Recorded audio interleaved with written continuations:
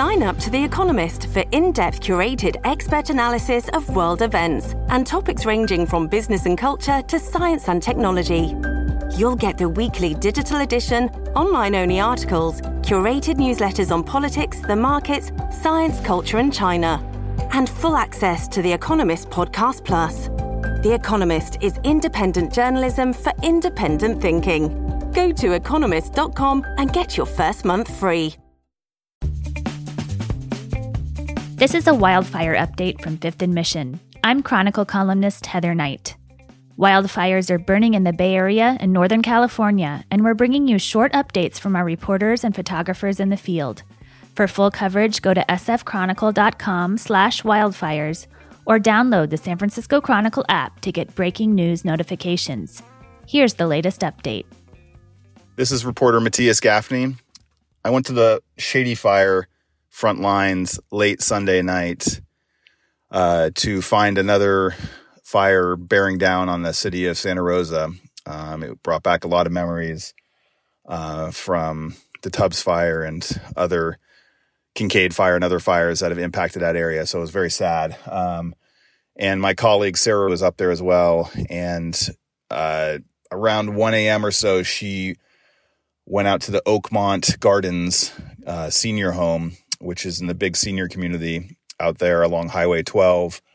And she found a bunch of city buses evacuating the seniors from that home. These were people who needed wheelchairs and walkers and a lot of help to evacuate. So it wasn't something where you could just take them out by car. So we both met up there and watched as the fourth bus filled up with seniors. And you could see off on a ridge the fire just cresting and flames hundreds of feet high, burning maybe 2 to 3 miles away. And so we were keeping a very close eye on that because we wanted to give ourselves enough time to get out of there. And as the bus was getting ready to pull out, we decided we would follow it back to wherever it got evacuated and try to talk to the bus driver and some of the evacuees. However, as we were pulling out, Sarah was going to follow my car, and that's where it got very harrowing. We pulled onto Highway 12, and almost immediately we could see the fire had jumped the highway. It must have spotted from the main blaze a couple miles ahead. So fire was burning on both sides of Highway 12. Sarah was supposed to follow me, but she got pulled away by a firefighter vehicle, which stopped traffic right behind me. And so I followed the bus into these flames on both sides with embers blowing past us. You could hear thump, thump, thump on the side of your car as pieces of tree are hitting it as the wind's blowing it into you. The visibility is incredibly low at times as you drive through smoke. It was a way sketchier than I wanted to be in, a position than I wanted to be in. I'm usually pretty careful about that stuff, but that fire moved quicker than I've ever experienced. So for a good 2-mile stretch, we drove through some precarious moments. And I followed the bus. Once we got out of it, it got calmer again, and the streets were pretty evacuated at that point, so there wasn't much traffic. And we made our way to the Veterans Memorial Auditorium, kind of near Highway 101. And there, the bus parked, and I spoke to the bus driver. She didn't want to give her name or get photographed, but she just said she was happy to help. And she talked about how scary it was driving through those flames and how she had gotten the emergency call to help just shortly there earlier that evening. And once they pulled into that evacuation area, which had a lot of elderly people evacuated, for the most part, they were on the bus, but I was able to speak to one couple, 91-year-old husband and wife, whose son picked them up from that bus that I followed. And they said how scary it was driving through there and how they grew up in Germany during World War II and had never seen anything like that. And they were also surprised how quickly the fire got to that area. They thought it was going to be a lot smoother ride to the evacuation point.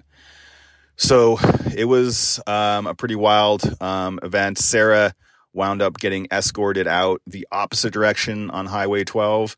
And so she wound up in kind of the Kenwood area and let the fire pass. And then she came back in and started recording and documenting fires that were lighting up houses, unfortunately, along the Highway 12 corridor, the Skyhawk community especially. And so I went back in after the fire had gone through to that corridor and saw a bunch of firefighting efforts to save structures along various little arteries off of that main highway.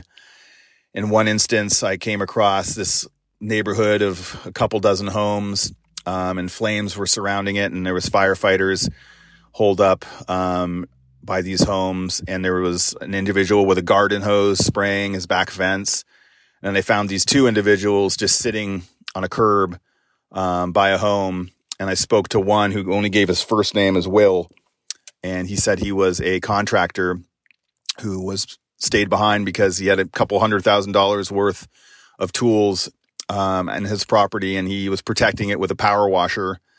And so I spoke to him about it. There's embers falling in our yard, and it's definitely a real dramatic situation. So we're extremely concerned. We're concerned for our safety, but we're also concerned for our livelihood, man. And what's happened with the pandemic, it's been hard enough to work, and now we're looking at losing all the tools that we own. We've done our best to get the most expensive items out, but we have all our fleet trucks loaded and down the road, but still a lot of equipment left behind that we just might not be able to save today. And this is Matthias Gaffney. Subscribe to Fifth and Mission to get the latest wildfire updates. For full coverage, go to sfchronicle.com/wildfires or download the San Francisco Chronicle app. Thanks for listening.